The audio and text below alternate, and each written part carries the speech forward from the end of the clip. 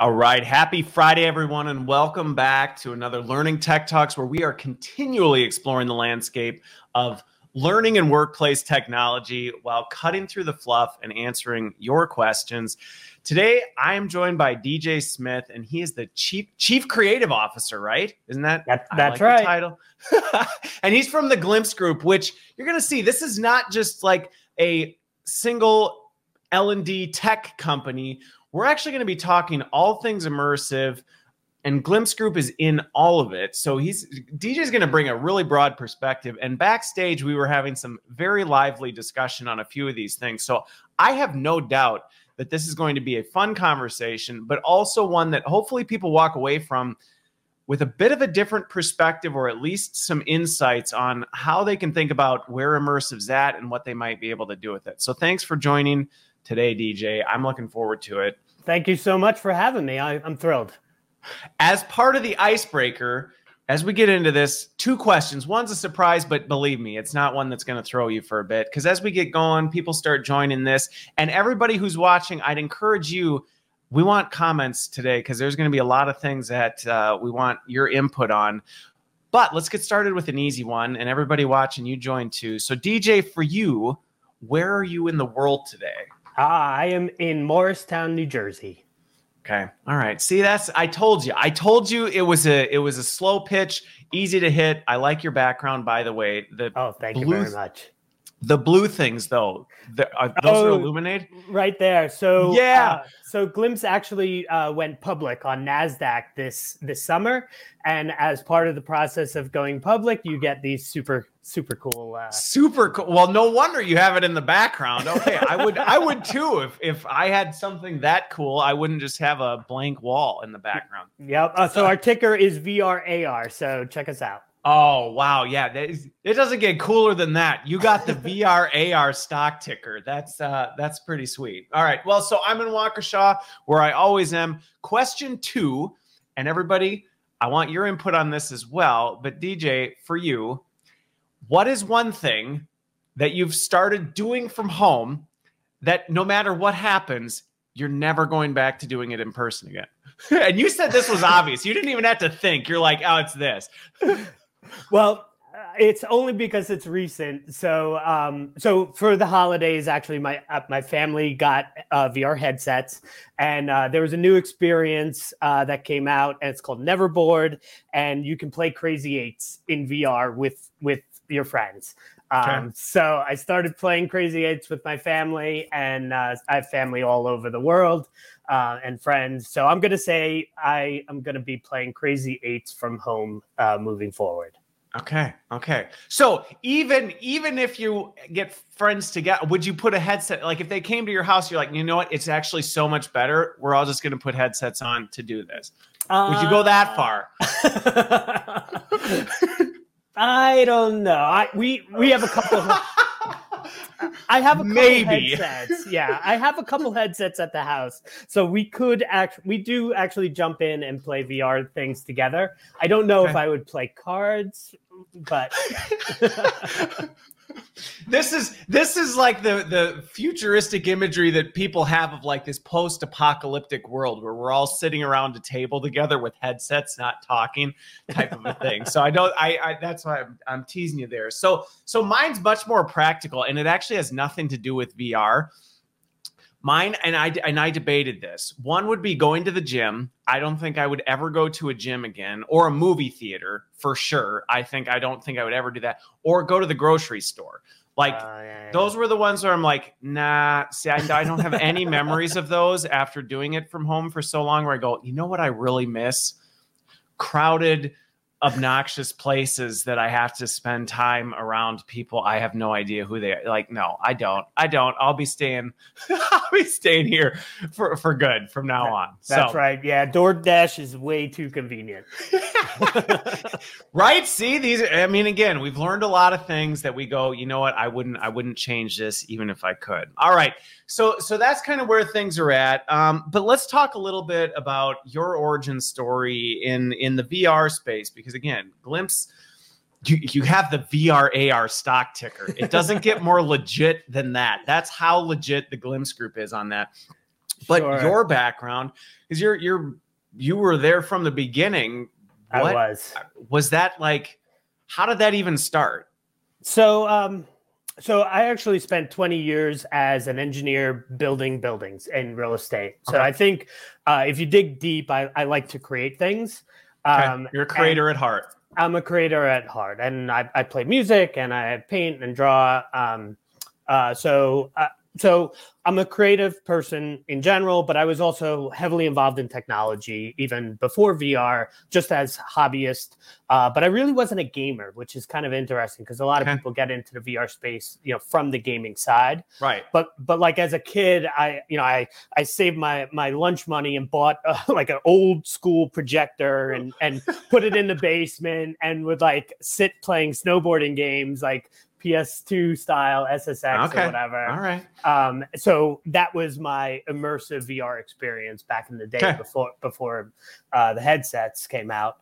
And then 2012, sitting on my couch, kind of surfing the net, and Palmer Luckey basically had a Kickstarter video where he presented the first Oculus Rift development kit, and saw that video and instantly was like, you're like, that's it. I'm in. That's it. I'm in. Bought the toys and just, constantly seeing what's happening in the space. And then I got involved with the NYVR meetup, which I'm still the organizer for. And NYVR, did you start it, or was it going and you got involved with it? So I was in 2012, I was just searching constantly, and my partner in NYVR, his name's Eric, he actually said, okay, we're going to hold the first event. I went to the first event, and after that event, he was like, oh, you want to help me out with organizing future events? And I was like, yeah, I'm in. And he actually... Now, did you know him before? No. Okay, so you kind of met... This was how you ended up connecting. You're like, hey, this whole meetup thing. That's right. And then... Yeah. Okay. Yeah, it was like 10 random guys in the dirty conference room trying to like figure out why we were even there. And then he ended up kind of leaving the industry, and I just dove headfirst in. So I've really been leading it since around 2014. And we held monthly events up until COVID. That is what it is. But through running a VR meetup group that met in person that then had to stop meeting in person. That's right. But through so much irony in these. I know. But through running the meetup, I was just getting deeper and deeper into the industry. So connections with the developers, connections with the investors, the startups. And then in 2016, decided to leave my original construction profession and happened to meet my current partner, Laurent Benavim. And he had a background in tech and publicly traded companies and a lot of the background that I wasn't quite as familiar with. So it was a really great blending of forces. And we created the Glimpse Group together. And Glimpse is really unique business model. We're a holding company, and we have a portfolio of AR and VR startups that reside underneath this platform. And the platform takes kind of the load off of the entrepreneurs with stuff that can be easily centralized, like legal and HR and marketing functions. So for early stage folks, it's an alternate path for against the typical venture capitalists. Or now, did you like?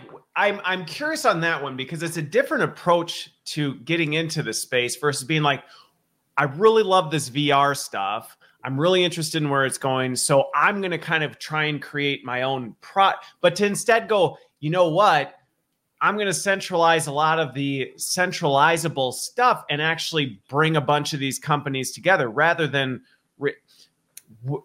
why? I mean, again, it's not a business model you typically hear people start with. Normally they create the product, then they created a product. Maybe it evolves into, well, I started acquiring when we end up doing this, but to start that way is not. Definitely not conventional. And I talked to a lot of different folks, and they were like, why are you going to do this like trailblazing thing? And I mean, literally all the credit goes to my partner, Laurent, who created the business plan, and he kind of pitched it to me. And I had literally given my notice 10 days prior without really a solid plan. God bless my wife, good job, benefits, and knew I was like completely obsessed with the technology. And I was going to be a VR consultant, and I met him. And I was like, well, I'll still, try this consultancy thing in real estate, do virtual tours or whatever. But I had free time, and I really liked the idea from the beginning. And as it turns out, like we watched a lot of our peers, raise the VC money and develop wonderful products, but maybe they were too early or whatever it was. And we're standing strong and we're growing and at the right time. So I think we had a business model that allowed us to grow in parallel with an early stage tech industry, which worked really good. Well, and you've made it when your stock ticker's ARVR. I mean, I'm probably not ever like that. You've arrived. Okay. So that's, again, the understanding that business model is helpful. I love the story behind it, but I think it also kind of speaks to the expertise you have in a broad spectrum of this, because I've talked to folks in the space throughout, and I've got a fair amount of connections in the space, but again, they may have a very unique lens on it because they have this product or they're working with this specific thing versus you've got this portfolio. So before we go into it, sure.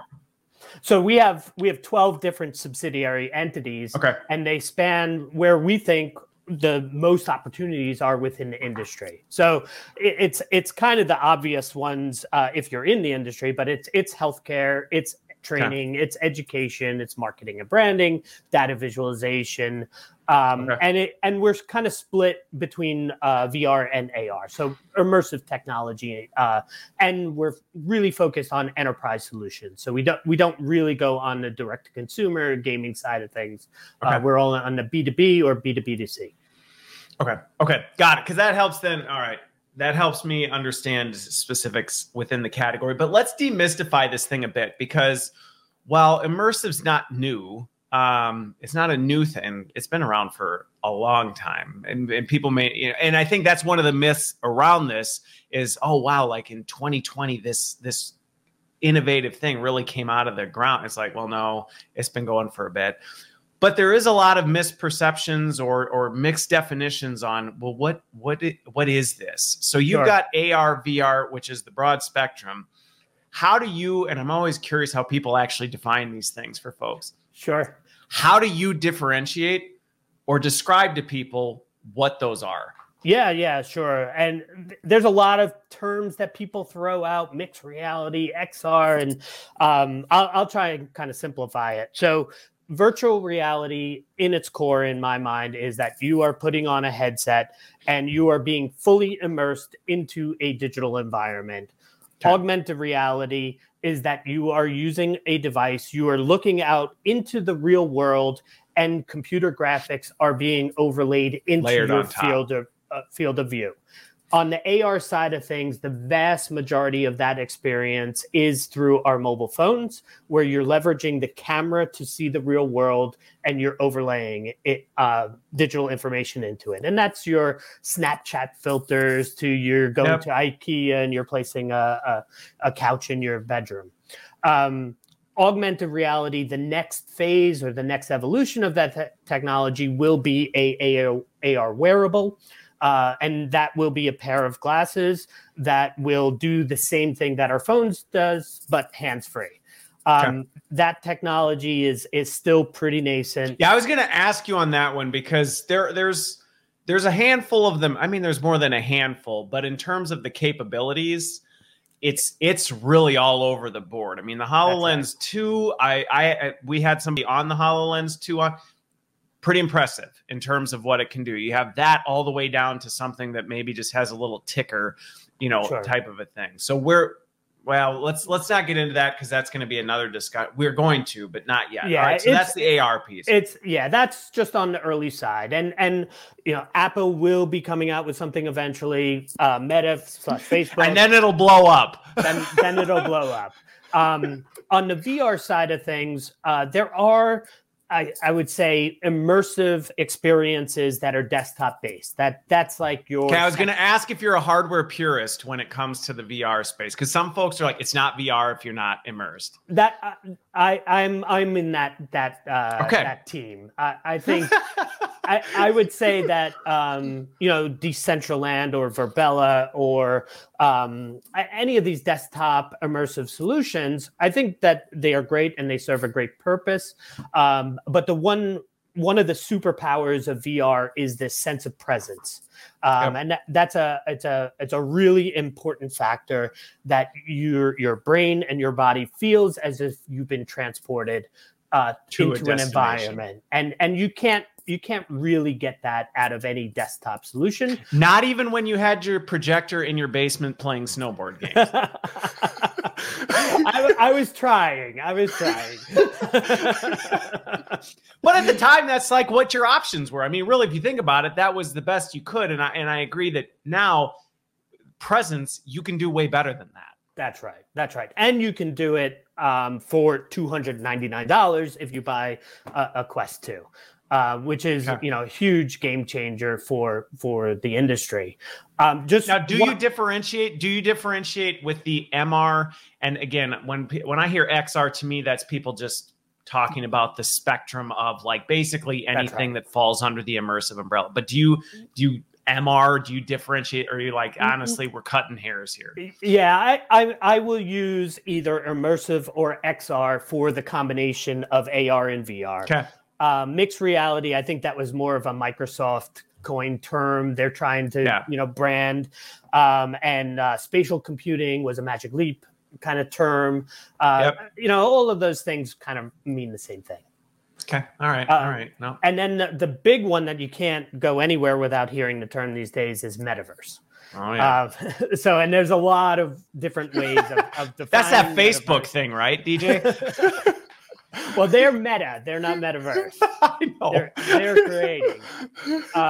So I think the analogy for the best analogy for metaverse is the internet. So everyone is, a lot of people are like, well, Facebook's creating the metaverse.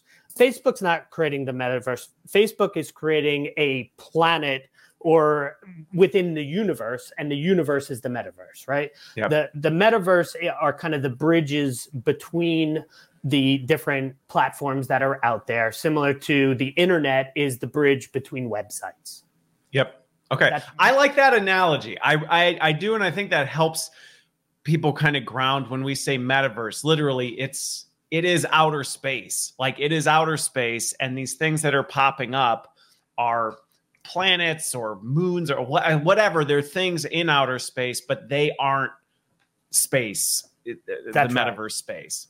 Yeah, and I don't think that I think that VR technology will be similar to the gaming market now, in that you're going to have consoles that have groups of experiences, and then you're going to have web-based games, and there's no like consistent bridge in between those. And I think VR will have the same thing. VR will have console or platforms that kind of live independently, but then there will be VR experiences that launch through a browser that's called web VR. But inherently, those experiences that run through the web will have different capabilities than, for example, a console game or a Quest game that have different hardware characteristics and capabilities. Okay. So when you think metaverse, because this is the other piece that I love to hear people's perspective on this.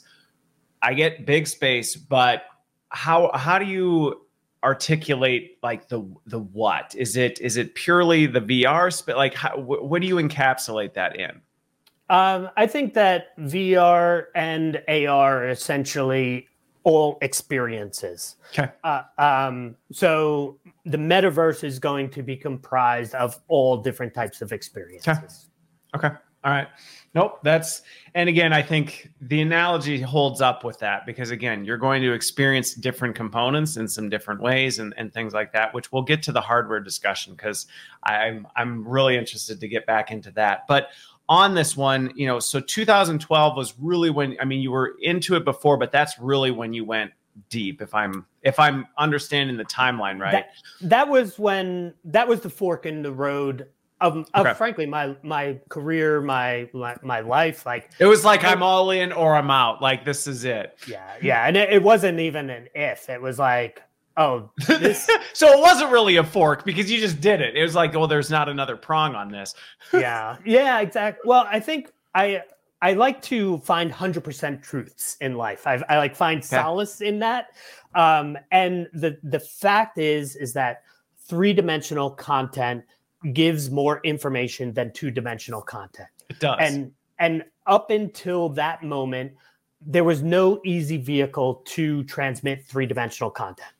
Okay. And if you just go down to, well, 3-dimensional content is more than 2-dimensional content, then okay, I'm gonna go in this direction and see. And then once you start digging and see the potential of it, then it was like, then you just, well, for me, I just wanted more. He took the blue pill and that was it. That's right. That's a great reference. Okay. So over that period of time, though, I mean, we're talking almost, well, actually it would be 10 years now, 10 years. And you started even before that.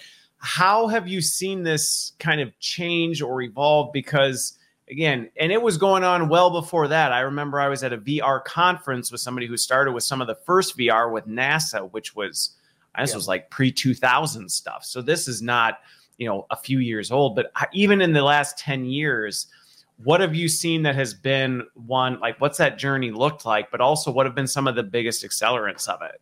Sure. So I think from the outside, a lot of people measure it by the hype. And definitely the hype has ebbed and ups flowed and downs over the time. Definitely 2016 was a big hype curve, a lot of investment. And definitely right now is another iteration of that, but we're an order of magnitude further down the road in terms of cost and scalability and deployment and adoption. Okay. But from my point of view, like the technology itself feels to me like a linear path upwards. Interesting. Yeah. And, I think definitely, so this is the Oculus Quest 2. This definitely was an inflection point in the industry because of how accessible it is and the cost is. So that does represent an inflection point for that linear line. But in general, it's a pretty linear line upwards.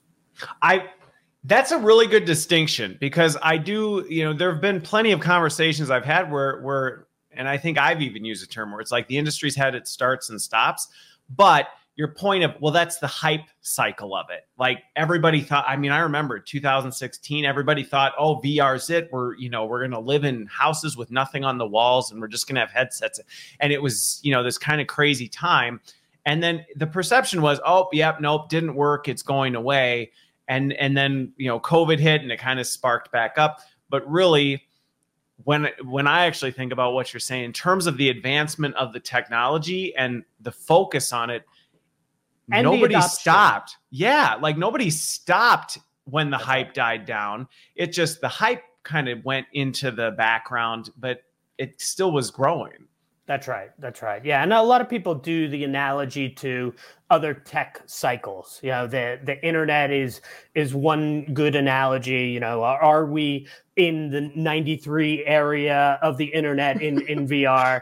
And then also mobile phones is another one, right? So, when I was a kid, my dad had the phone in the backpack that he had to take on vacation. Yeah, the bag phone, the big heavy bag thing. phone, right? The bag phone. And then, then you got flip phones and Blackberries, and then the iPhone is this inflection point. I'm a little undecided whether the Quest is the iPhone. I actually don't think it is. I don't think it is. That was the really fun part of the pre-show conversation we were having was like, okay, if we were to try and guess where we are using the phone as the thing, because I actually remember even before the bag phone, my dad had one of these like walkie-talkie things that had, You could call with a walkie-talkie. So there was like the radio phone, then the bag phone came, then there was the flip phone, then it went to BlackBerry, then smartphone. There was a lot of So stuff. I think maybe we're at the flip phone stage. Okay. But I think the ceiling. I think though Yes. I think though the cell phone technology arc is actually kind of coming to an end. That the manufacturers of the cell phones are inventing these features. Like nobody needs a phone to flip in half, but they have to sell the next thing. I call it also a biological barricade, in that for a while it was resolution, but now we've gotten to a point where our eyes actually can't see more resolution than what's on our phones, right? So now you've hit this biological barrier that any improvements actually don't add value to the experience. So sorry, I'm laughing at one of the comments because somebody said maybe we're in the Palm Trio phase. That could be. It's true. I remember the little stylus that you popped out of there. So yeah, no, it's I think go for it. So I think on the VR side, also we're well more advanced than on the AR side. But I think the evolution of the cell phone will actually merge with the augmented reality wearables, so that the eyeglasses that come out are going to basically be the next peripheral for our phones. Well, and what's interesting, we're talking about the cell phone piece, but I even remember this with desktop computing. I mean, when the original Pentium processors came out, there was this, you had to get a new computer every year because the 386 came out, and then there was the Pentium 2, and it was this kind of very excessive, and hard drive size and RAM was just exploding. And then it kind of hit a point where you were like, I mean, how much more can we really improve this? I mean, we will, but it's not crazy. And I think similar to what you're saying with the phone, the same thing happened. We hit the smartphone and it was kind of like, maybe we can make it fold and we can make the battery life, put a third camera on the back type of a thing, but we really can't do much else. And I had a conversation, I don't know, a couple of years ago where I said this merging of AR, VR hardware wearables is still missing in terms of, well, am I going to have two devices? Am I not? And it's still big. They've shrunk quite a bit. So I think, the Palm Trio, or as Ethan says, the Ericsson Symbian, maybe we're like, we're right there in that stage. Okay. That's right. We're increasing speed in what we can do. And except for on the AR side, we're still waiting, right? Like on the AR side of things, we're way behind. Really, the viable headsets on the AR side are the HoloLens and the Magic Leaps that are coming out. And, those are $3,000 and they're because they're spatially aware. And then you have some more economical solutions that maybe more like heads-up display, which I don't really, that's not quite augmented reality in my mind. Yeah. No. And we talked about this a little bit before, but, with VR having now the external cameras, this kind of, is it just going to merge into one device type of a thing? And what might that look like? Things like that. It's going to be interesting to see. So on that one though, on the hardware piece, because this is one of the things that I think is interesting about the adoption. I think back to even let's talk the phone or even desktop computer. There was this period of time where some people had one, some people didn't. It was, not everybody had a cell phone. Some people did, some people didn't have it. Some people had a computer at home, some people didn't. I feel like we're kind of in that stage with immersive hardware where more people have them, but it's not necessarily a guarantee that everybody even has that. How's that tracking in terms of, as you look at things, are more and more people having these devices, again, with the Quest bringing it down to $299? Sure. So definitely the Quest 2 is an amazing value. But they're solely focused on the gaming community. And the other use cases will grow and expand. But I think for VR, there's going to be people in this world that just are not comfortable with the technology, and with valid reasons, right? It's a incredibly powerful thing to put on this headset and feel as if you're transported to another world. And I've shown thousands of people their first VR experiences, and you really have to be very careful, what you're putting them into, and you have to tread super lightly. So I think VR will always be something that is an activity that some people choose to do and some people don't choose to do. I think AR, on the other hand, is going to be more analogous to cell phones because it's going to be the next evolution of cell phones. And if you want to use a cell phone, you're going to need this additional peripheral in order to make use of the technology. Okay. No, I think, because there was, I don't remember when it was, but I was doing some work on this. And again, the discomfort and even some of the psychological risks of VR, they're real. I mean, it's because it's so real. And I love the comments. Everybody's like real reality, legacy reality, kind of what's the term for, but it really, truly, to your point, is transporting you to another place, which really can, if you're not careful, mess with your head. And I remember with one pilot group I was with, people were very uncomfortable with this. Like, I don't even know that I don't like this being not in the world right now type of a thing, versus AR's not doing that. It's kind of more the augmentation of it.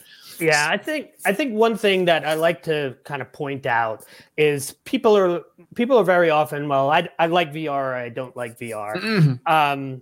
And I'm like, that's like saying, do you like your TV or do you not like your TV? And it's much more related to the show that you're watching on the television. Yeah, right? I hate Netflix. You don't hate Netflix. That's right. So you really have to be very careful of what you're judging based on the content that you're actually consuming versus fair point. Versus the technology. And there's so many people's first reaction is to put them into a roller coaster. Because they want to catch their attention. Why is that everybody's first thing? It's like, hey, have you tried VR? Let me put you on this thing that's probably going to give you motion sickness and might make you puke. Like, isn't this a fun experience? Like, what a polarizing first experience for folks. I know. And I think everyone wants that reaction. They want that laugh moment or whatever it is. And I just like pull out my hair. I'm like, no, don't go into the roller coaster out of the gate. There's so many other things. Like, you got to tread super lightly and really find the content that resonates with that person. So usually, like, if I have a friend or a family member, like, I'll kind of talk to them like, do you like to travel or do you like to draw? If you like to travel, I got Google Earth or I got Wander, or where do you want to go? Or if you like to draw, I got Tilt Brush. You can draw this swirl and walk around it. And those are the types of experience that it opens up their minds when you hit something that resonates with their interests. Yeah, I love that point. And as a takeaway for anybody who's even looking at treading in this, because I've seen this where learning or even just certain business professionals are trying to pitch VR and they don't do that analysis on the front end to try and understand what's my audience, what's their interests, things like that. They come into it going, I thought this was super cool in VR, so I'm just going to jam it on everybody. And then they're obviously going to be blown away by it. And then they're going to say, yes, I'm in on this. And they get this 70-30 mix where some people are like, that was really cool. And then the others are like, oh, if that's what this is garbage. We're never going to use this. And it's a huge missed opportunity because, like you said, they're judging the entire VR space based on a single experience that was in no way, shape, or form personalized to them versus, somebody even mentioned in the comments, like somebody's first experience was this 3D painting. Well, that can suddenly make a anti-VR person go, oh, that's something that I didn't realize it was so diverse. That's right. Yeah. I mean, so Half-Life Alyx is this amazing experience. If you haven't seen it or heard about it, just kind of YouTube it. But it's really the pinnacle AAA VR game that's out there. But it's a zombie apocalypse game that, I'm not the genre I typically rush towards, but of course it's so beautiful and so amazing. You have to go through it. But my wife is not going in there and shooting zombies.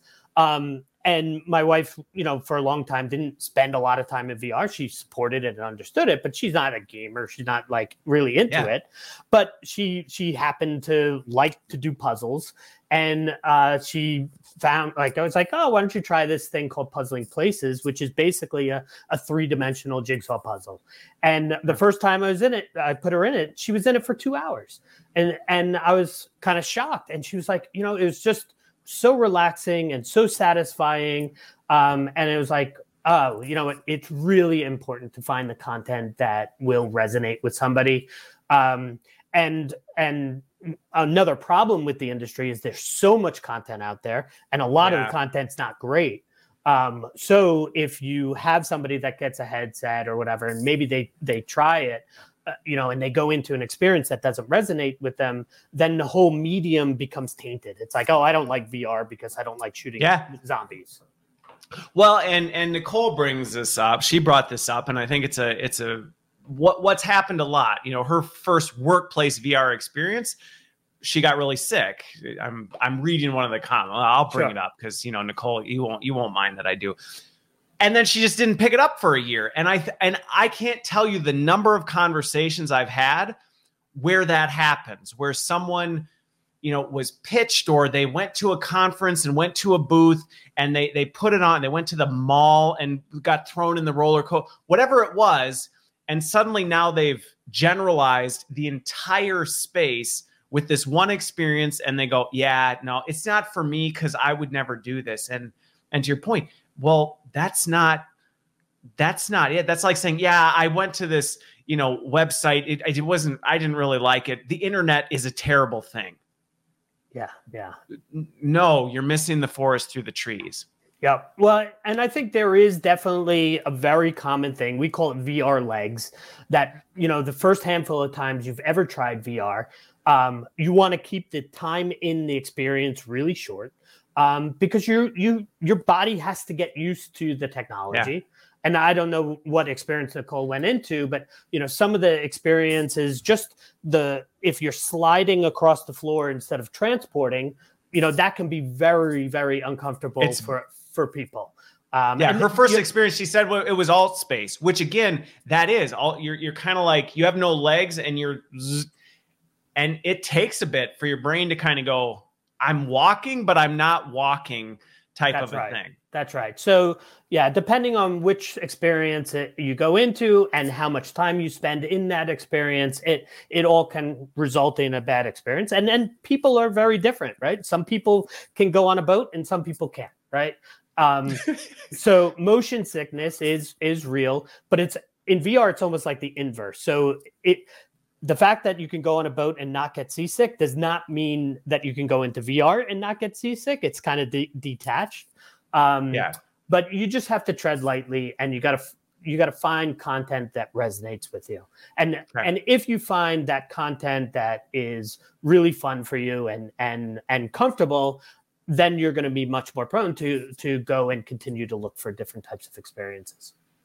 Well, and I know we spent some time on this, but I'm really glad we did, because I think one of the areas I see the industry, at least my industry, struggling with is how do we get our own kind of broader experience in it, but how do we also help other people understand the potential and the value? And I think this time spent on, we'll get to know the audience of stakeholders you're trying to show, because there is this diverse thing. And it is dangerous, not dangerous like dangerous, but like it's risky to just give someone a headset or assume that because they've tried it, they understand VR. And it's like, well, no, there's some real work that has to happen in terms of figuring out, well, what experiences might we be able to do? How might we be able to frame this up? How do I cut out some of the noise. Because again, I've got a Quest. I don't have the Quest 2 yet, but you go into that thing, and if you're not tech savvy, the first time you go in, it's kind of like, what do I do? Where do I even start? And there's, this whole sea of things that you can pick from, and you're trying to figure out how to even navigate your own kind of space that you zoom into when you first port in. And I mean, it can be a very, very overwhelming experience. Absolutely. Absolutely. But I will say, I think we're kind of talking about the cautions and the warnings and how to get into it. But I do want to flip the conversation. Yeah, let's do it a little bit, because it is an amazing tool and it can do so many amazing things if you can get past these little barriers of entry. And, maybe I'll give a kind of an example. One of the things that we're doing with our healthcare initiatives is we're helping out hospitals deploy virtual reality technology into their kids' cancer infusion centers, with the simple premise that these kids, they're sick and they're stuck in this patient room, and they're stuck there for 5 or 6 hours. And with this technology, we can put a device on their head, and in an instant, they are in a magical world. And it's a multi-user experience that we built. So they actually meet up with other kids that are going through the same experience. And now they're detached from their physicalness, where their physical body is, and they're exploring this wonderful virtual land. That experience and being involved with those projects for me is like, it's taking this amazing, capable technology and now deploying it in this use case, which adds so much benefit to society. And there's time and time again, I kind of run across these types of things. I remember back in 2016, it was Gear VR days, so that's like with the phone. And having Saturday morning coffee, 8 a.m. And I put on this a virtual documentary. It's called Clouds Over Sidra, where you're transported to a Syrian refugee camp. And you walk around with this 12-year-old girl, and she shows you how her day goes. And the term that people use is VR is the ultimate empathy machine, because you can put people in an experience. That's right. That's right. And there's just so much potential for this technology. And that's why it is worth getting over the barriers of entry. Yeah. That's why it's worth seeking the experiences that you find fun. And I think it's going to get easier as time advances. It will. I mean, like any technology, this is going to become people are just going to get more comfortable with it. I mean, I remember when the first smartphones came out, people complained about like trying to figure out the apps and like and now nobody thinks twice about it because the experience has improved and things like that. So, but I'm with you and I'm glad we brought it back to that, because it is easy to focus on what are the barriers, which it's important to, so that you can get it right. It's important to know these are the landmines that you can potentially step on. Don't step here, because you're potentially preventing yourself from getting to what's incredible. And it's worth navigating this minefield. And you probably will step on one here and there, but it's worth it, because I just think of, in learning even, I personally, it's huge, but I even think with my kids, some of the places I've taken my kids together are things that I couldn't do.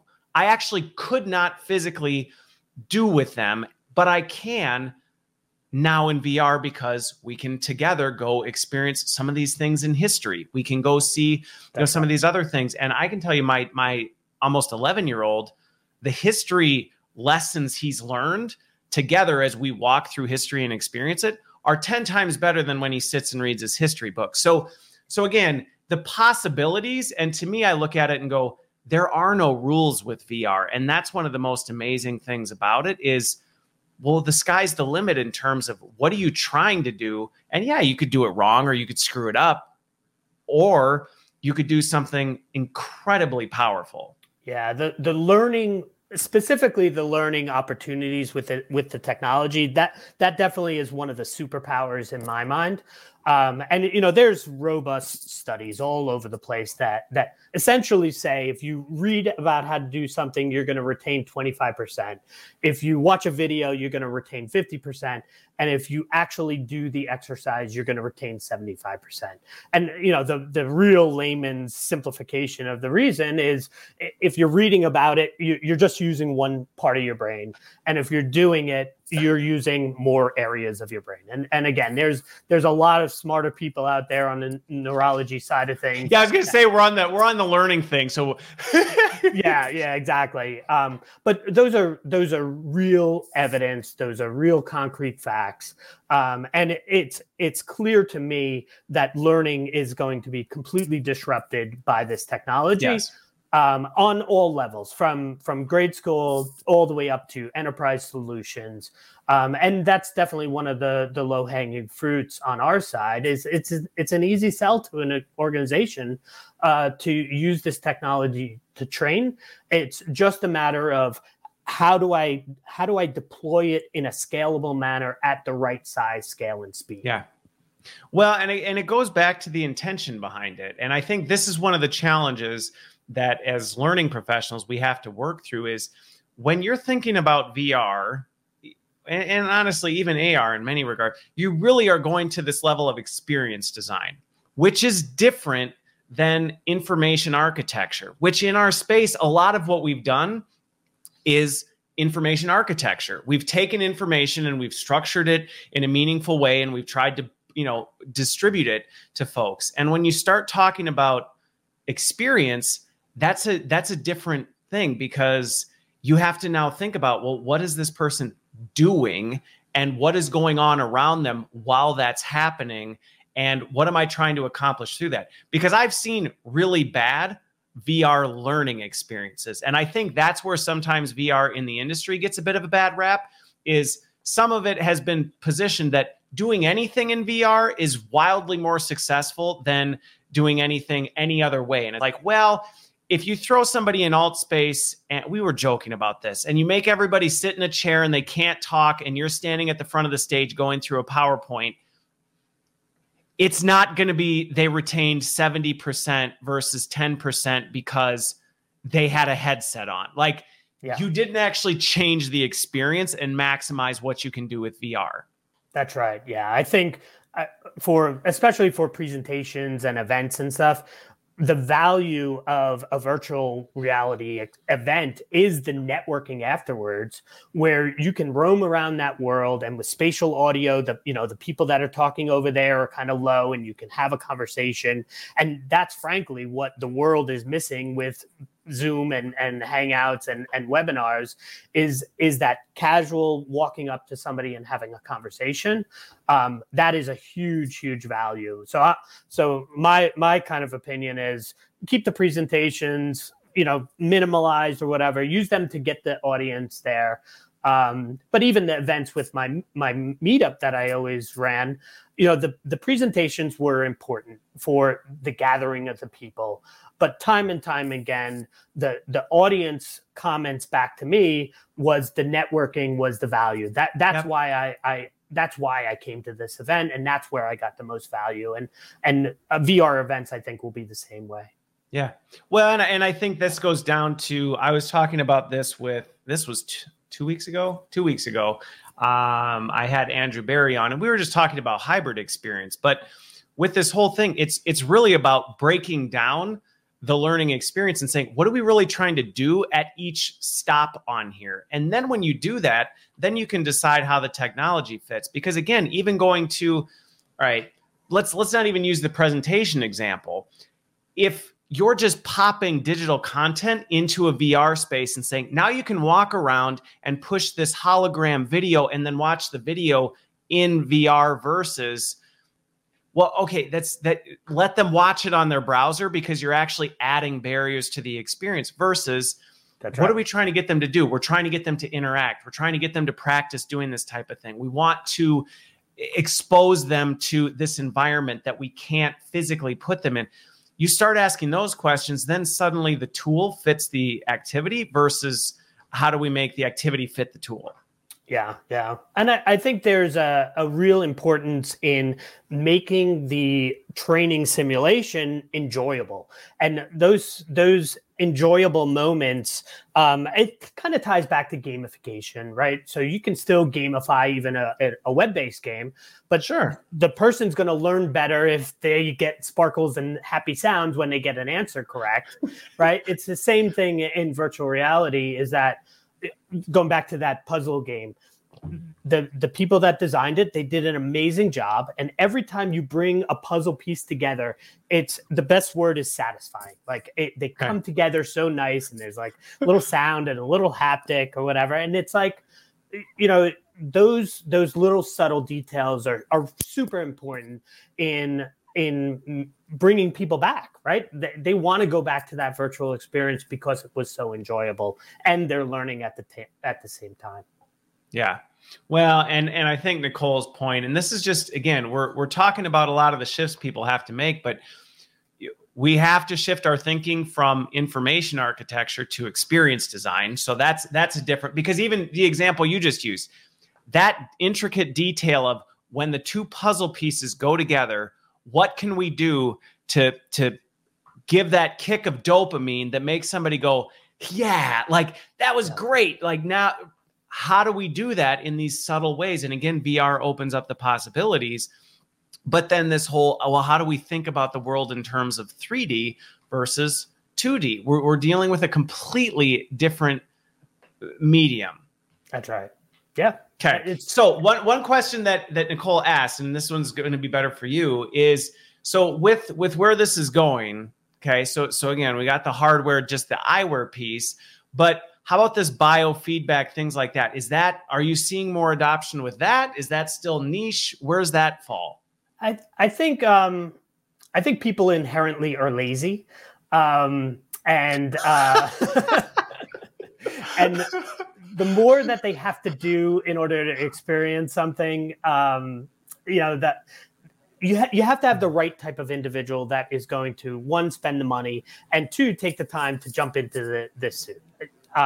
So I have it, and I've had similar types of peripherals, but I'm not like going and doing that every time I'm going in for most of the VR experiences that I'm doing. So I think the right answer is it really depends on the use case, and are they getting, does the peripherals haptics actually add so much to the experience that it is more effective in whatever it's trying to do. Right. So even those peripherals, it's a value equation, really, if you think about it. It's a value equation of, is the effort and friction that putting on the haptics, is it adding enough value to the experience, so much so that you go, no, I actually wouldn't do this experience without that, because of how dramatically it improves whatever it is you're trying to accomplish. Yeah, and I'll just to kind of close it, I'll give a couple of examples. So there's a surgical simulation software system that's out there, but with that, they have basically mechanical sutures and devices that are used as part of it, and they have tension on it, and those peripherals are really integral to the surgical training simulation. There's even driving simulators, right? Driving simulators where you're kind of moved around while you're steering. If you don't have those things moving around, actually a lot of people will get motion sickness. If you have this haptic feedback system that you're either driving or flying, you're mimicking what your body would sense, and therefore your body is much more comfortable in the experience. So in those two situations, there's a ton of value for those types of peripherals. For the suits, most of those they provide some motion capture is one of the outputs, and I think a lot of the people use it just for the motion capture component of it. And then some of them have like built-in systems where like you'll feel bump and it'll give you like a bolt. Those are cool, but I don't think that they really like. I haven't found an experience where that's so vital to actually have. Okay. Well, this goes back to what we've been talking about, even with the foundation of doing anything with VR, which is you're actually defining the experience and saying what elements of this really require this. And if you're saying, I have a Tesla suit and I want to use it, so let's jam it in wherever it might make sense, it's not going to work. But to your point, if this is something where you go, no, this is such a critical, the surgical one is a really good one, because some of those things where you're like, no, but this is the part that matters.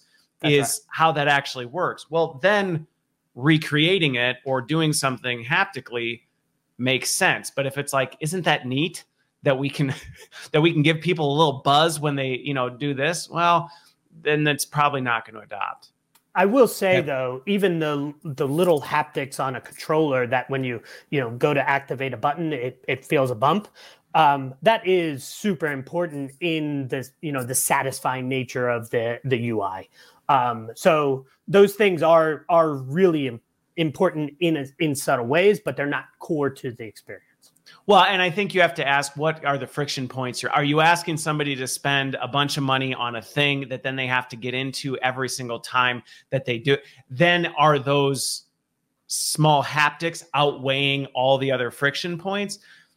Yeah. Probably not. So you're not going to get, I think of the big thing that people can stand in and then they can walk, or the boots that you put on that allow you to walk, where you go, I mean, they're cool. But again, is that going to be, are you going to strap those things on every single time you go do something? Well, I don't know that it's going to justify the effort that goes into it. Yeah, I agree. Okay.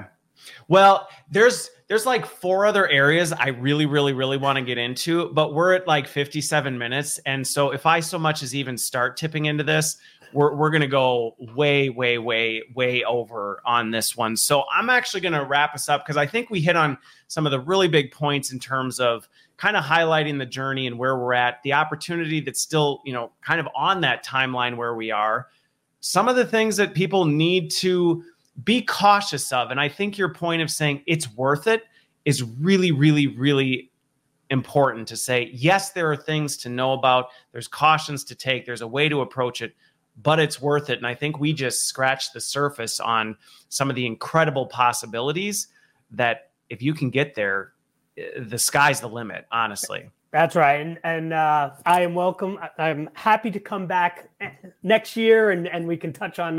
Okay. Well, everybody, people are asking for a part 2. So we'll have to plan a part 2 and bring you back, and we'll dig deeper into some of it. And really, I mean, we didn't even get a chance to talk about the use cases in depth, or even what's going on across different industries and how people are really maximizing it. So again, we literally scratched the surface, but I appreciate you joining me, spending an hour talking about this and bringing your expertise to it. I think there's a lot to unpack from this. So thank you. Yeah, I really appreciate the opportunity to talk. And if anybody's interested, go check out my website. It's theglimpsegroup.com.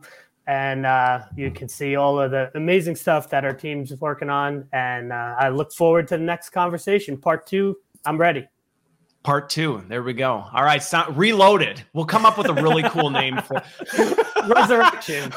Yeah. We'll come up with some cool Matrix-y type name for it. It'll be good. All right. Well, thank you, everybody. Have a wonderful rest of your Friday and have a great weekend. We'll see you next week.